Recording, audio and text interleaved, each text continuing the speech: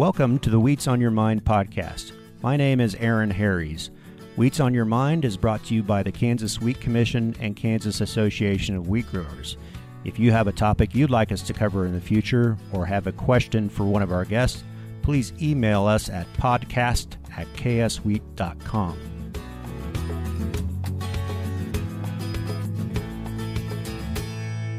Probably no year holds more significance to the wheat industry in Kansas than 1874. That was the year Mennonite immigrants from the Ukraine came to Kansas to escape their loss of religious freedom. They came at the invitation of the state of Kansas and the Santa Fe Railroad to develop the prairie into a rich and productive agricultural economy. These groups of families brought with them turkey red winter wheat, and as they say, the rest is history. But there is so much more to this story, and thankfully our guest decided to write a book about the topic. The author of the book, Leave No Threshing Stone Unturned, Glenn Ediger, is our guest on this episode of the podcast. Glenn is a retired director of design at Vornado Air for 30 years. He was involved in the design, engineering, and development of Vornado products since 1985. But Glenn is also an inventor, design consultant, blogger, land speed car designer, museum curator, and author. Born on a wheat farm in western Harvey County and has lived in Harvey County his whole life, his education took place at Mueller High School and Bethel College. Currently lives with his wife Karen north of Newton, Kansas. Glenn, welcome.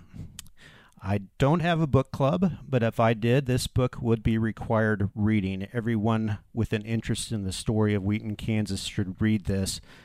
It all starts with the Mennonites. The Mennonites had a reputation for being good, industrious farmers, and thus, through the course of history, they were almost recruited to settle in different country.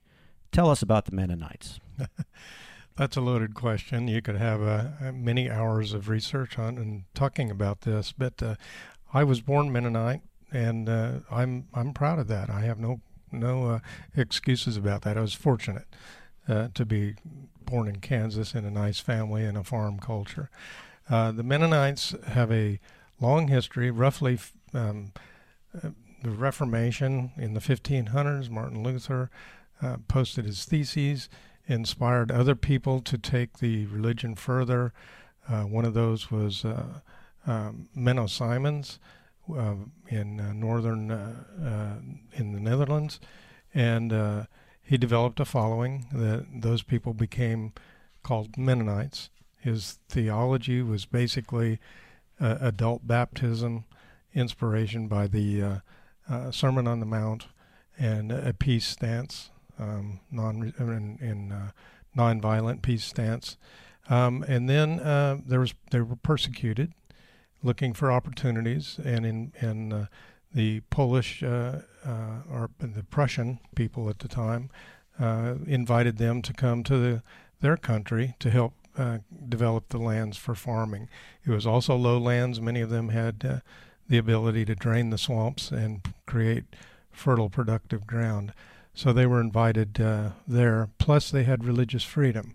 So that was an interesting offer. So many migrated from Northern Europe, Low Germany, Netherlands, and that to there. Then they farmed there for over several hundred years, and some of their religious freedoms were being curtailed, and they again were very successful farmers, and there was even jealousy among neighbors saying, how does my neighbor grow such good crops and things like that. So they had this reputation. Catherine the Great in Russia was aware of this, and they had acquired lands that were quite undeveloped, kind of the Wild West of Russia.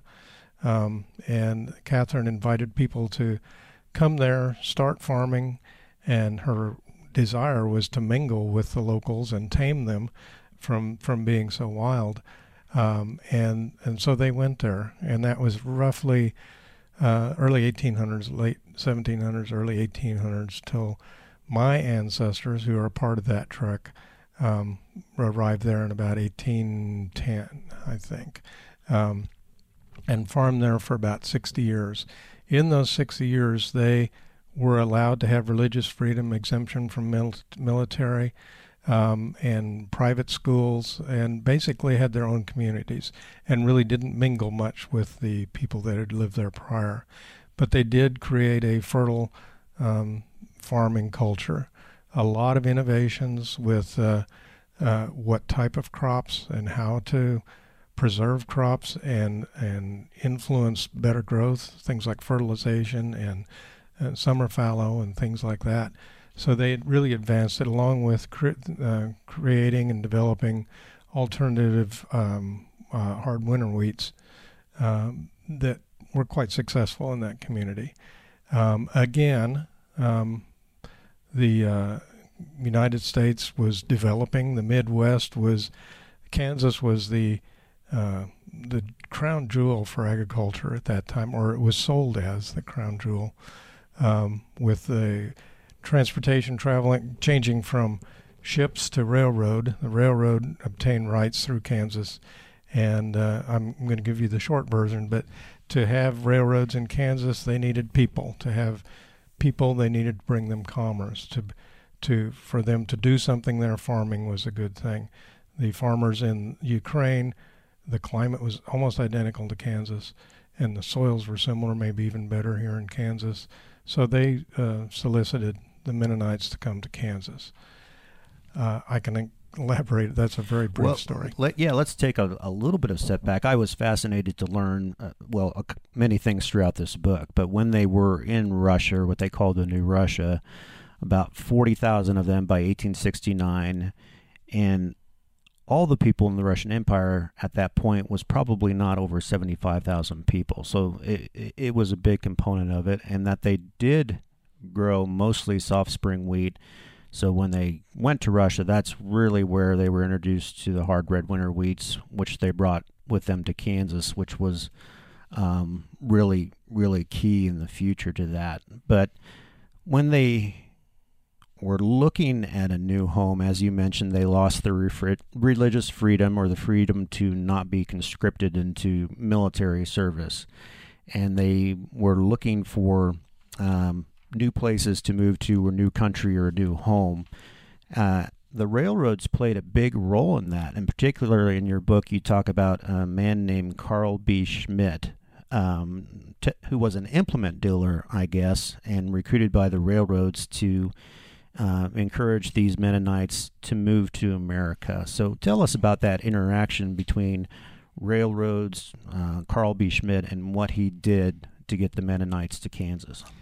Well, I think that's probably the most significant part of the book. My favorite chapter is the railroad. I didn't know that when I started doing the research, how exciting that would be. And C.B. Schmidt was an implement dealer. He spoke German. And Schmidt is a common Mennonite name, but he was not Mennonite, and that's coincidence. And the Atchison, Topeka, and Santa Fe recruited him to lure, I guess, Mennonites to Kansas. There was a competition to get Mennonites in the United States, all through the Midwest, from Canada down through Oklahoma. So Carl went to Ukraine and talked to local Mennonites and convinced them how wonderful Kansas was. Sometime today I'd like to read the brochure that was written about Kansas. There are just the excerpts from it to say why this was so appealing. But they sent 4 ambassadors to the U.S., and they toured all over the Central Plains, went back and told them how things looked, and got 12 additional people to come and survey different properties. And a lot of that was Kansas. The first choice was actually Nebraska, more so than Kansas. But in the end, due to some changes in the laws and things available, they really promoted Kansas, and the Santa Fe was significant in that. They were looking for these things when they came, looking for land: cheap land that they could afford, fertile ground, climate similar to what they were used to and where wheat would grow, looking for help and transportation to get here, and to bring things with them, just beyond people. Religious freedom, where they could believe as they wanted. They wanted the opportunity to develop communities so they could live in tight-knit communities, and also economic opportunities. The land was running out in Ukraine. It wasn't only for religious freedoms, but for opportunities for the next generations to expand. Santa Fe bent over backwards, as did the state of Kansas, to get these people here. The Santa Fe Railroad was given land, or if they were able to build the railroad across Kansas, they would be given every other section of land about 20 miles on either side of the right-of-way that they had. That was theirs to sell. And that was very appealing to the Mennonites, that there was a set ground. They had a price. They actually negotiated a better price with the Santa Fe. And C.B. Schmidt was the one that really put this all together. If I could sum up one thing, I wouldn't live in Kansas if it hadn't been for him. Right. Wheat probably wouldn't be what it is without him. He is really a significant person. There are other people, but I think Kansas and C.B. Schmidt have a lot to be thankful, or Kansas has a lot to be thankful for him. We talk a lot about Bernard Workington, of course, who was prior to that group of 12 that came by. He was kind of on his own exploratory mission, and he was the one who stayed behind and credited with bringing Turkey Red. But I did learn a lot about C.B. Schmidt here, that just how important he was to this whole process. But you mentioned Kansas wasn't the first choice, but the key deciding factor is something that the Kansas legislature did. That's right. They and I have to. I told you this when we started. I haven't read, or I read this book 12 years ago, so some of these details are more vague on me. But it had to do with freedom of religion and non-conscription to the military. Yeah, it says that President Grant, they even visited with President Grant, and he wouldn't guarantee that, but the Kansas legislature did that, and then that was the deciding point that kind of pushed them over the edge. And along with C.B. Schmidt, you mentioned that Kansas did reach out, and I know you want to read an expert from this booklet. I was going to do this, but it would be better coming. It would sound better coming from you. But the marketing of Kansas to immigrants was really aggressive. Actually, they published a booklet titled "A Home for Immigrants: Agricultural, Mineral, and Commercial Resources of the State.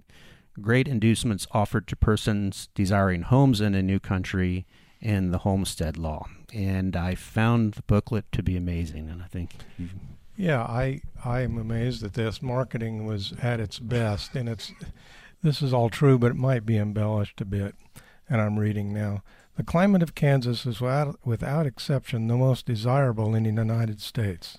The winters are short, dry, and pleasant, but a little rain or snow. The grass is green in the forests and in the prairies until midwinter, and very often herds of horses, mules, and cattle roam at large during the entire winter.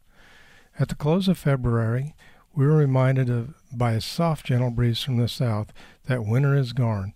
The grand prairies, interspersed with every variety of flower, and dotted by numerous herds of fine stock, or perhaps a train of immigrants wending their way in search of new homes, assume their usual green robes of carpet and present a scene of superb grandeur.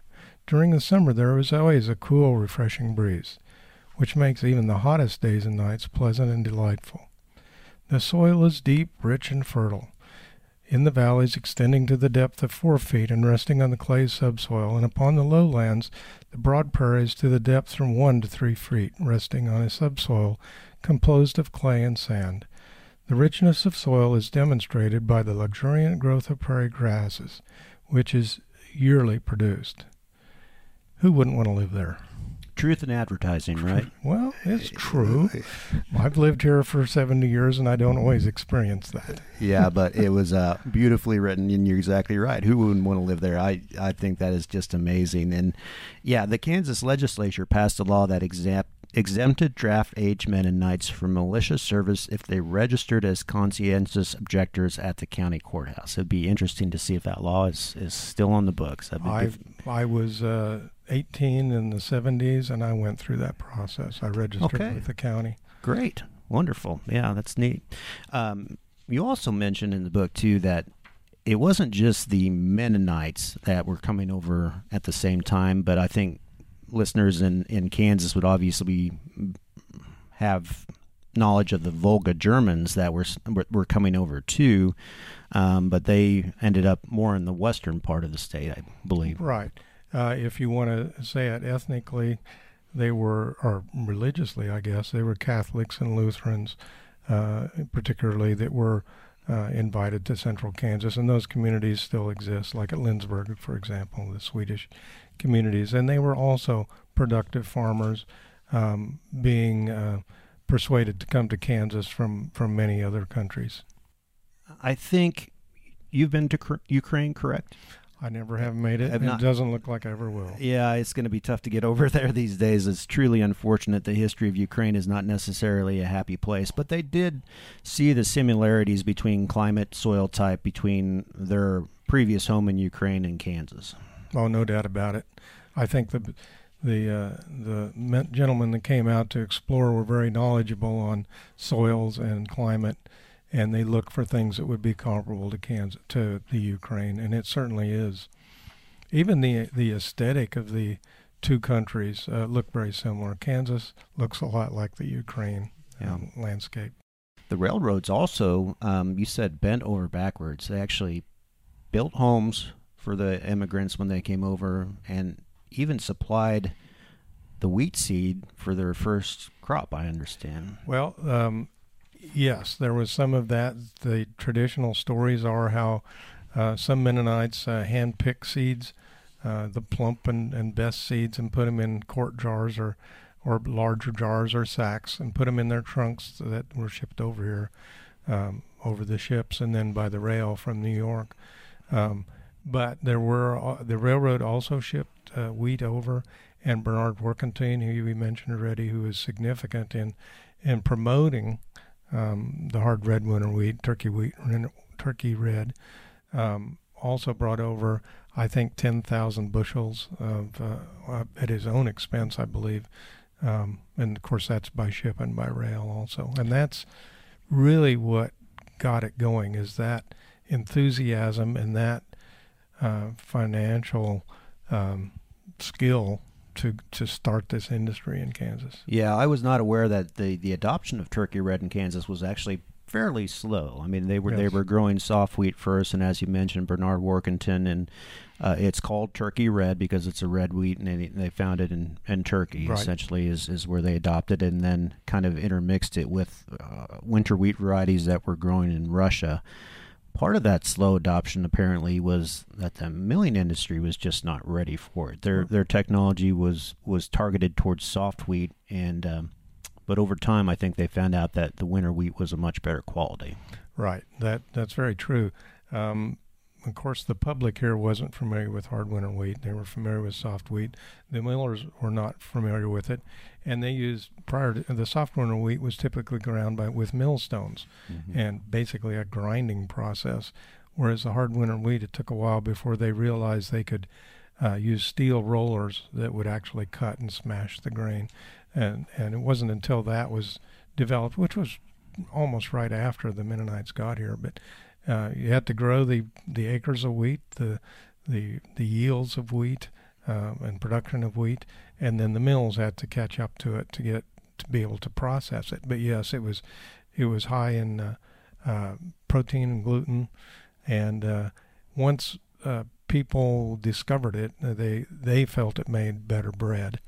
But it was a slow process, and I think there's a misconception of how fast this exploded across Kansas. Kansas didn't overnight have a wheat field every square mile.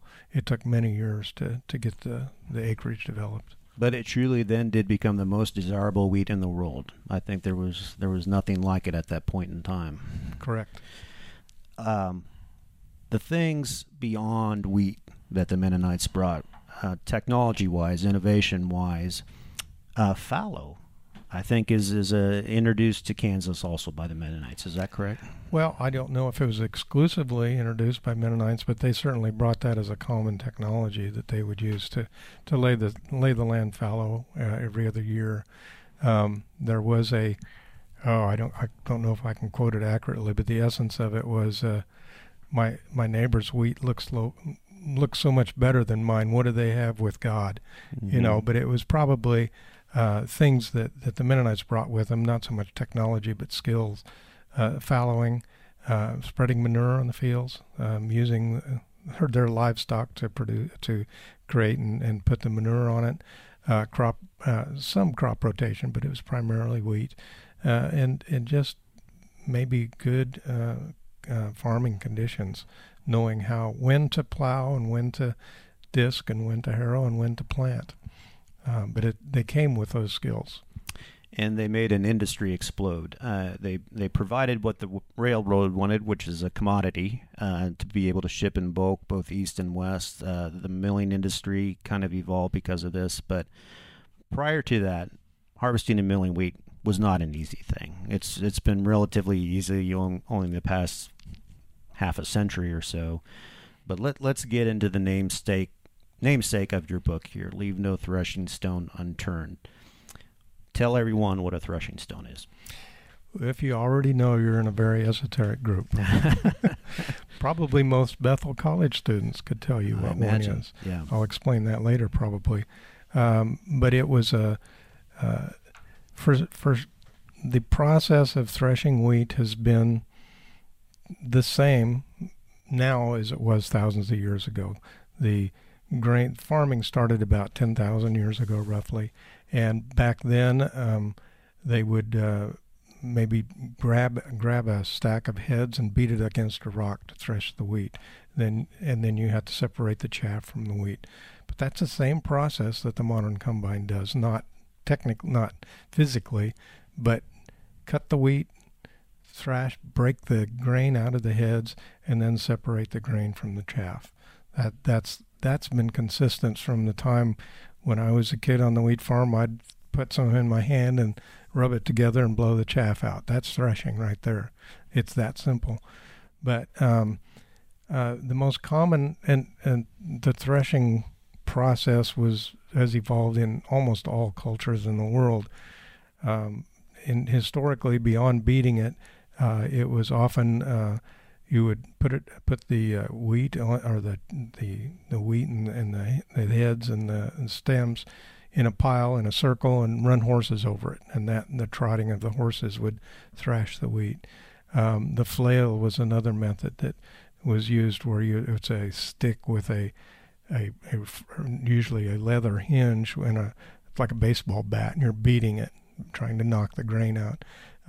Very labor intensive, very slow.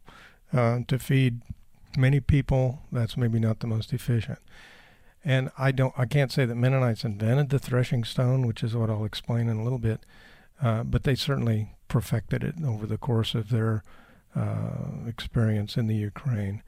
The threshing stone is literally stone, usually a limestone, that is rolled over the grain to thresh it out. This takes place on a threshing floor, which is typically in Kansas anyway, hard packed dirt, and in the Ukraine, hard packed dirt that was kept year round to do threshing. And threshing could take months. It didn't happen in seconds like it does now, but the wheat would be piled up, and this stone would be pulled in a circle over the piled up straw and wheat, and threshed out, where the grain would fall through the straw to the bottom or up to the floor, and then people with forks and pitchforks and rakes would keep stirring the straw, and they'd keep threshing, with this threshing stone being pulled around in a circle by one or two horses or one or several people, and the straw would be thrown to the outside or slowly rotated to the outside. The grain drops to the floor and would be scooted and shoveled towards the center. So then you had a pile of wheat with chaff in it. So the next step in all threshing, still true today, you have to blow away the lightweight stuff to keep the grain. So initially it was done with the wind. On the right day, you'd take a shovel and throw the wheat and chaff up in the air, and the wind would blow the chaff, and the wheat would fall to the ground. And that's the final step of threshing, although you don't just leave a pile in the field, you have to bag it or put it in a bin or some sort. In the Ukraine, typically they would bag the wheat, put it in a gunny sack. The gunny sacks would be stored in the attic of a house, so to also create insulation for the winter time. Oh, really? So, and that's also how they would be shipped around. But the threshing stone itself I have not explained yet, so whatever you're imagining may or may not be right. Imagine a big piece of stone about exactly 30 inches long, plus or minus an inch, and 24 inches in diameter, plus or minus an inch, with most typically 7 grooves carved around it. These look somewhat like a gear. So if you're picturing an end view, it looks like a gear. It's 24 inches in diameter, and heavy limestone. Through the middle of this, there's a hole typically drilled, and that an axle would go through. That axle would be supported on the outside by typically 2 wooden or steel beams that would come around to the front, so they could be hooked up to horses, so the horses could go around and around in a circle, pulling this threshing stone over the grain. And this was a significant advancement in productivity. And the Mennonites in the Ukraine probably perfected it. It was not exclusive to them. I have found records of threshing with stones like this from Roman times, certainly in China, Australia, all over Europe. They existed, but this particular type of threshing stone seems to be the evolution of the Mennonites to this point. Do we know if they introduced it to the United States? If you've ever been to George Washington's home, you see threshing there was still done by horse hooves, horses walking in circles over a slotted floor. So I'm just curious if they, in fact, were the ones who introduced at least this version of a threshing stone to the United States. As near as I can tell. Okay. And to jump to the quick, they were pretty well obsolete by the time they were created here. Do you want me to tell that part of the story? Well, I do, but first let's talk a little bit more about the stone itself. So we're talking about 400 to 800 pounds of limestone. You didn't necessarily want to bring this over on a boat. I found writings that the railroad and the shipping company, the Red Star shipping line, did bring them over. Wow. I could not prove that. Yeah. I think it's all lore. Yeah. And re-quoting the same quote over and over from book to book, but I couldn't find any evidence of that. So I assume they found native stone here in Kansas, limestone, what have you, that was soft enough that they could carve and just carved them by hand? Yeah, if you put things in perspective, the Civil War is over. Kansas was a state. The railroad was going across the state. To build the railroad, you need railroad beds. And in central Kansas, in Chase County and Marion County, there's excellent limestone quarries for rubble. But also, that limestone is created in different strata. And it was excellent for building bridges and houses, but it was also excellent for building a threshing stone. So the records say, I didn't find written record, but history records show that when they got here, there was possibly a wooden template of the threshing stone shape that they went to the quarries by, most likely in Chase County, by Florence, and they could quarry out limestone in the I think it's called the Fort Riley strata, which was the best dense limestone. And each quarry had masons that were skilled at making bridges and houses, but they also taught them how to make these threshing stones. And apparently some of the pastors that brought the Mennonites here ordered quantities of these threshing stones, and they were essentially mass produced, and that can be proven by the dimensions that are consistent, and the stroke marks of the threshing on the stone are very consistent. But the quarries in Kansas were perfectly suited for creating these stones, which were masterfully created. I had an estimate from a friend who is a stone carver, said one person maybe could make one threshing stone in 2 days. Wow, that's impressive.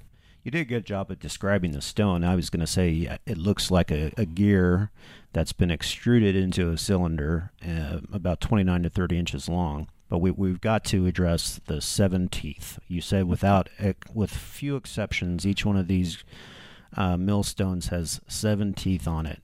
What is the special reason for 7? Okay. I'll answer that, but I have to correct you. It's not a millstone, it's a threshing stone. Threshing stone, excuse me. That's a good point to differentiate. The most common mistake. Yeah. I read your book about millstones. Right. I didn't write a book about millstones. Right. Other people have written those books. Yeah, millstone would be the flat circle grinding stone. Yeah, sure. so sorry to correct you. No problem. Yeah, there's a lot of stories, and it's more fun than it is reality. Why? Almost every one I found has 7 ridges on it.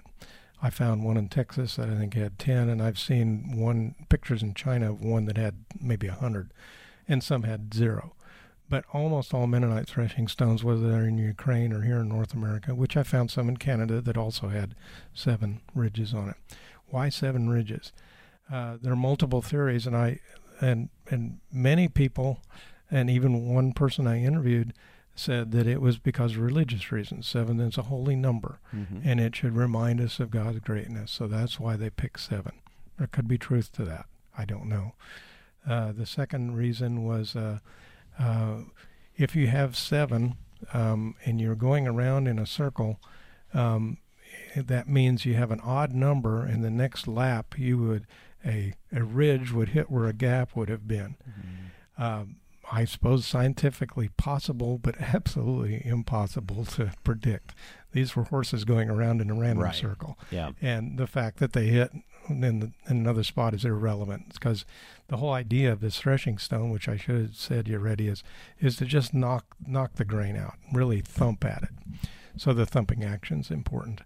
The next reason was an odd number, so that stones tend to crack, and there's an axle hole through the middle. So if you have a tooth opposite a V, cracks usually start wherever there's a V, and it's going to take the path of least resistance. So if the opposite side has a V notch, it's going to go through the short section. But if it has to go to an odd place, it may make it a little stronger. Unknown, but I believe that's physically possible. And I'll jump to what I think the real answer is the weight of the stone combined with the desired thumping action and the pounds per square inch when that ridge hits the wheat creates about the right amount of shock to the head to knock the grain loose. And I think that was probably just evolution of improving year after year. And I think the reasons there's 7 is because it worked the best. I would think that the stone might actually crush the kernels at some point, but that doesn't seem to happen. Well, I guess not. I can't say I wasn't there, but this isn't threshing on a stone floor or a concrete floor. It's on a dirt floor. Dirt floor. The threshing floor was maybe 30 to 60 feet in diameter, and it was hard-packed dirt, probably had chaff and straw packed in it, so it's kind of like an adobe, and it would be cured all year long. They didn't let it get damaged during the off season, so it's hard. It's a hard, reliable surface, but it's not concrete. So I don't even know that it would have packed it into that, because it was hard enough for that, but probably not hard enough to crack the kernel. And if it did happen, it did happen. That wouldn't ruin the value of the kernel, but that's not what you want when you're threshing. In a minute here, we'll get to your. I want to talk about your quest to find the threshing stones, but you did mention that as soon as they were introduced, or almost as soon as they were introduced, they were obsolete. Tell us that story. Well, the Ukraine wasn't on the cutting edge of retail marketing in the 1800s, so they didn't necessarily have access to things in other parts of the world they might have had, like equipment in other parts of Europe. So they used the technology they had, and I think it's argued that it was brilliant or it was foolish. But as soon as they got here, they said, "We need to thresh wheat next year. Let's get some threshing stones." And I don't have a quote. I'm quoting. That's just seems to be the interpretation that's most logical, because they did order threshing stones from the quarries. And recently, just as recently as last January, I actually found written documentation of that, which I didn't have when I wrote the book, but that's been proven that they were purchased. I did have one record that 50 threshing stones were shipped by rail to downtown Newton to be shipped to communities to the north, which would be Gossel, if you know the community. So when they came here, they tried to be prepared and ordered the threshing stones in advance, not realizing that the threshing machines were available and probably even in Kansas, maybe in Abilene or Atchison. But they were not, if they knew about it, it maybe didn't seem attainable to them. So they wanted to be prepared. But immediately when the Mennonites got to central Kansas with a lot of cash in hand, and gold, I should say, a lot of assets, liquid assets, the implement dealers jumped on them. Mm-hmm. Here's all these people with money and they need our stuff. Right. So you can just imagine. I can't re-find my quote, but I found that there were the most plows ever sold in 1 year was in Newton, Kansas. Implement dealers immediately jumped on it, and the technology was there. They were probably steam-powered by then. There were also horse-powered versions where they could power the threshing machines. And these threshing machines would not be owned by every farmer like things used to be, where every farmer had their own equipment. But they would have groups of people that would buy the machine and then hire people to go around from field to field to thresh the wheat, and even moving from the south to the north with the wheat development through the season. So the threshing machines work fine, and it was much less work than threshing with the threshing stone. So I can prove that not all threshing stones were used. I have found by now, I think 15 threshing stones that have no axle hole. And this could not have been used without an axle hole. Mm-hmm. So I think even before they were finished being made at the quarries, they probably abandoned them and people bought them as novelties. So I found many of these threshing stones in people's front yards, some with and some without axle holes. Yeah. Well, that does lead to you had a question that led to a quest. Your question was how many of these stones exist, and then how many of them could you find? And this book is great because throughout the centerfold of the book, you ID by number these stones by number, where they are, how you found them, the backstory on them. So I think that's really great. Tell us about your quest for the threshing stones. Yeah, the book is two stories in one, but who doesn't like a treasure hunt? That's exactly what it ended up being. Yeah. And I asked some friends of mine. Well, I should start with, we inherited, Karen and I, my wife, from her family, inherited a threshing stone. We have it sitting in front of our house.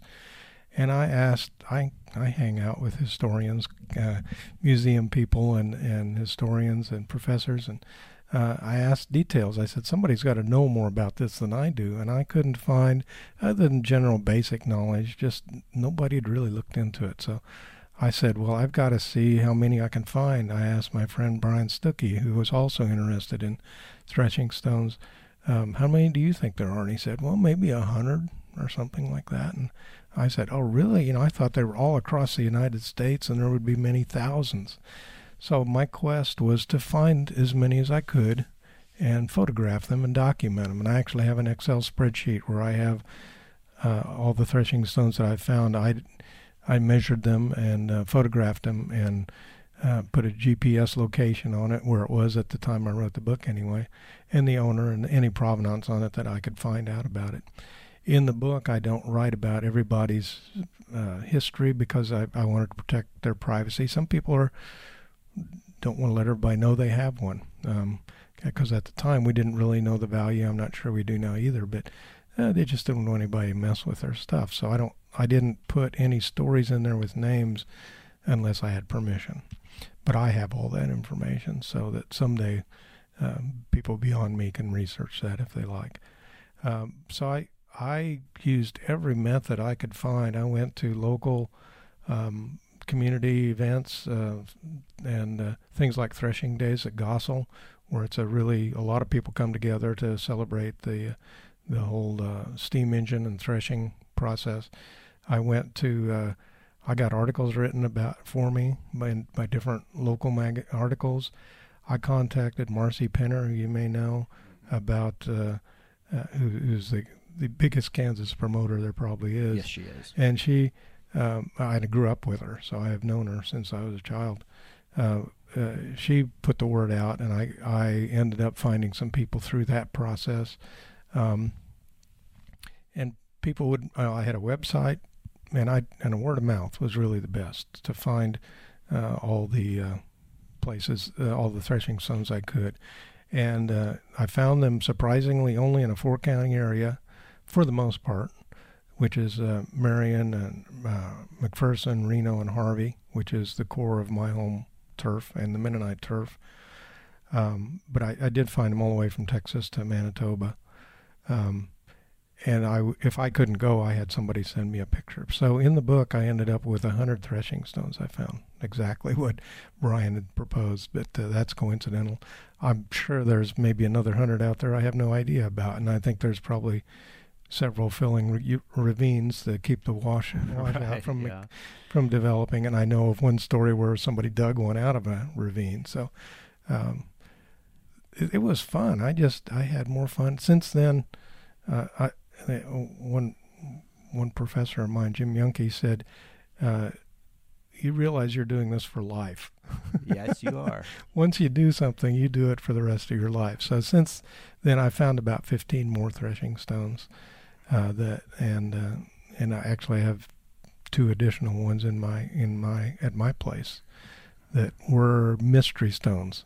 They were from Florence. Everybody in Florence said they used to be there in front of this big Victorian house, but nobody knew what happened to them.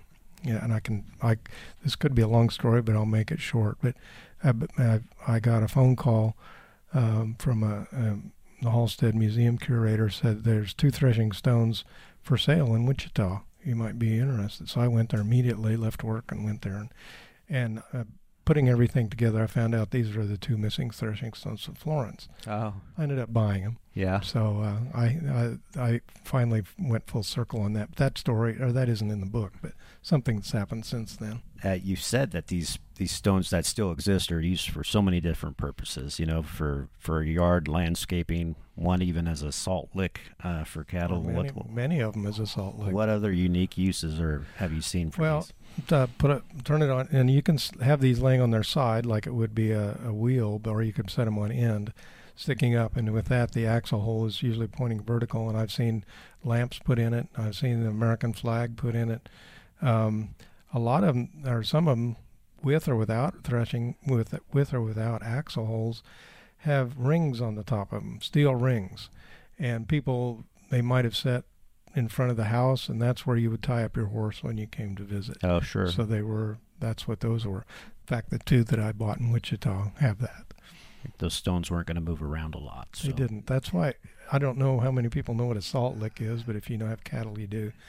These things were so heavy, and if you didn't have any other use for them, people would carve out one end just to set the salt block in the corral for the cattle. It was too heavy to knock over, but it would keep the salt out of the mud. Yeah. Have you seen the stones in action, actually doing that? I think so. If in 1974, Gossel had a centennial, and before I knew my wife, but she was there too. There is a video of it being used, but I think I wasn't into threshing stones at the time, but right. I think I saw it being demonstrated, and I'm hoping next year is the 150th anniversary of the Mennonites coming to Kansas. That's correct. Yeah. So I am encouraging anybody from Gossel that if we can demonstrate that once again 50 years later, that would be a good thing to do. Yeah, that's a fascinating story. So the community down there is the Mennonite community still exists, of course, and farmers who still farm can say they're tied to their Mennonite ancestors who came over. So just in your final words to us, I mean, what does this mean to you, that story, that tradition, that heritage of the Mennonites and the threshing stone? I didn't say that the threshing stone was adopted as the mascot for Bethel College in the 30s. Some were donated to the first president of the college, and eventually they just were declared the mascot of the college. Well, why would you do that? Why would you want to have a rock as your mascot? Well, and I think this is true in many ways. The threshing stone represents something that's solid, like the rock is in the Bible. So it has that connection. But the biggest distinction is another distinction is it's a farming artifact. Mennonites were farmers, and Bethel College is a Mennonite college, so it fit that vision. But more than anything, it represents the process of not discrimination, but separating the wheat from the chaff. The discerning process is what I was trying to say. And it's a great symbol for that. We, as an educating institution, the purpose is to separate or be discerning about how you separate your different thoughts and ideas and coming up with your answers. So I think it has a lot of meaning for that. That's great. There's so much more in this book that talks about turkey red wheat, symbolism, Bethel College, about wheat itself, cereal grains, and the history of threshing, and just great information. The book is hard to find. Glenn has told us that you're down to about 10 copies, so we might have to work with him to do another printing of this, but I highly encourage it. I'd love to spend an hour with you talking about Vornado. I'd love to spend an hour with you talking about your land car, but I would like to spend just a few minutes. You're an artist also. The website is... Glenn Ediger Art, GlenEdiger art.com. And you use a special technique. Tell everybody about that. Well, I'm now retired, so even before I retired, I knew I wanted to do art. I was an art major in college, but ended up being a design engineer. And I saw an old hot rod at a car show, a rat rod, that had rust on the top of it, and I could just tell things had been setting out in the field and made an impression. And being with my mind, I said, that could be an art form.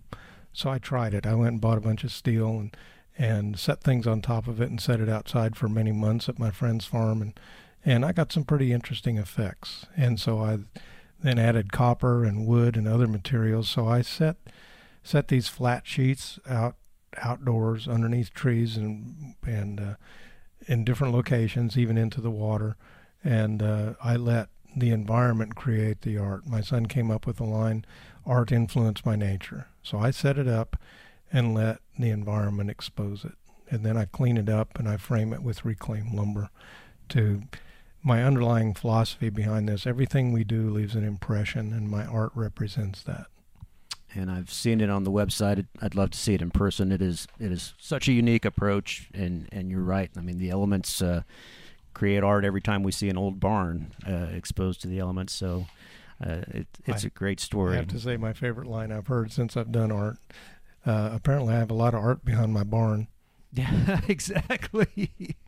Right, but yours is special. It certainly has some form and function to it. Glenn, can't thank you enough for visiting with us today. Again, the book is Leave No Threshing Stone Unturned. It is hard to find. They do sell some copies of it at the Mennonite Heritage Museum in Gossel.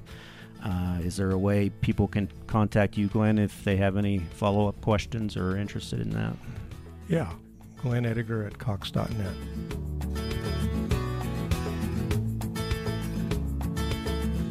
Thanks to Glenn Ediger for joining us on this episode of Wheats on Your Mind podcast. If you have a question or follow-up for this episode of the podcast, please email us at podcasts@kswheat.com. I'm Aaron Harries. Thanks for listening.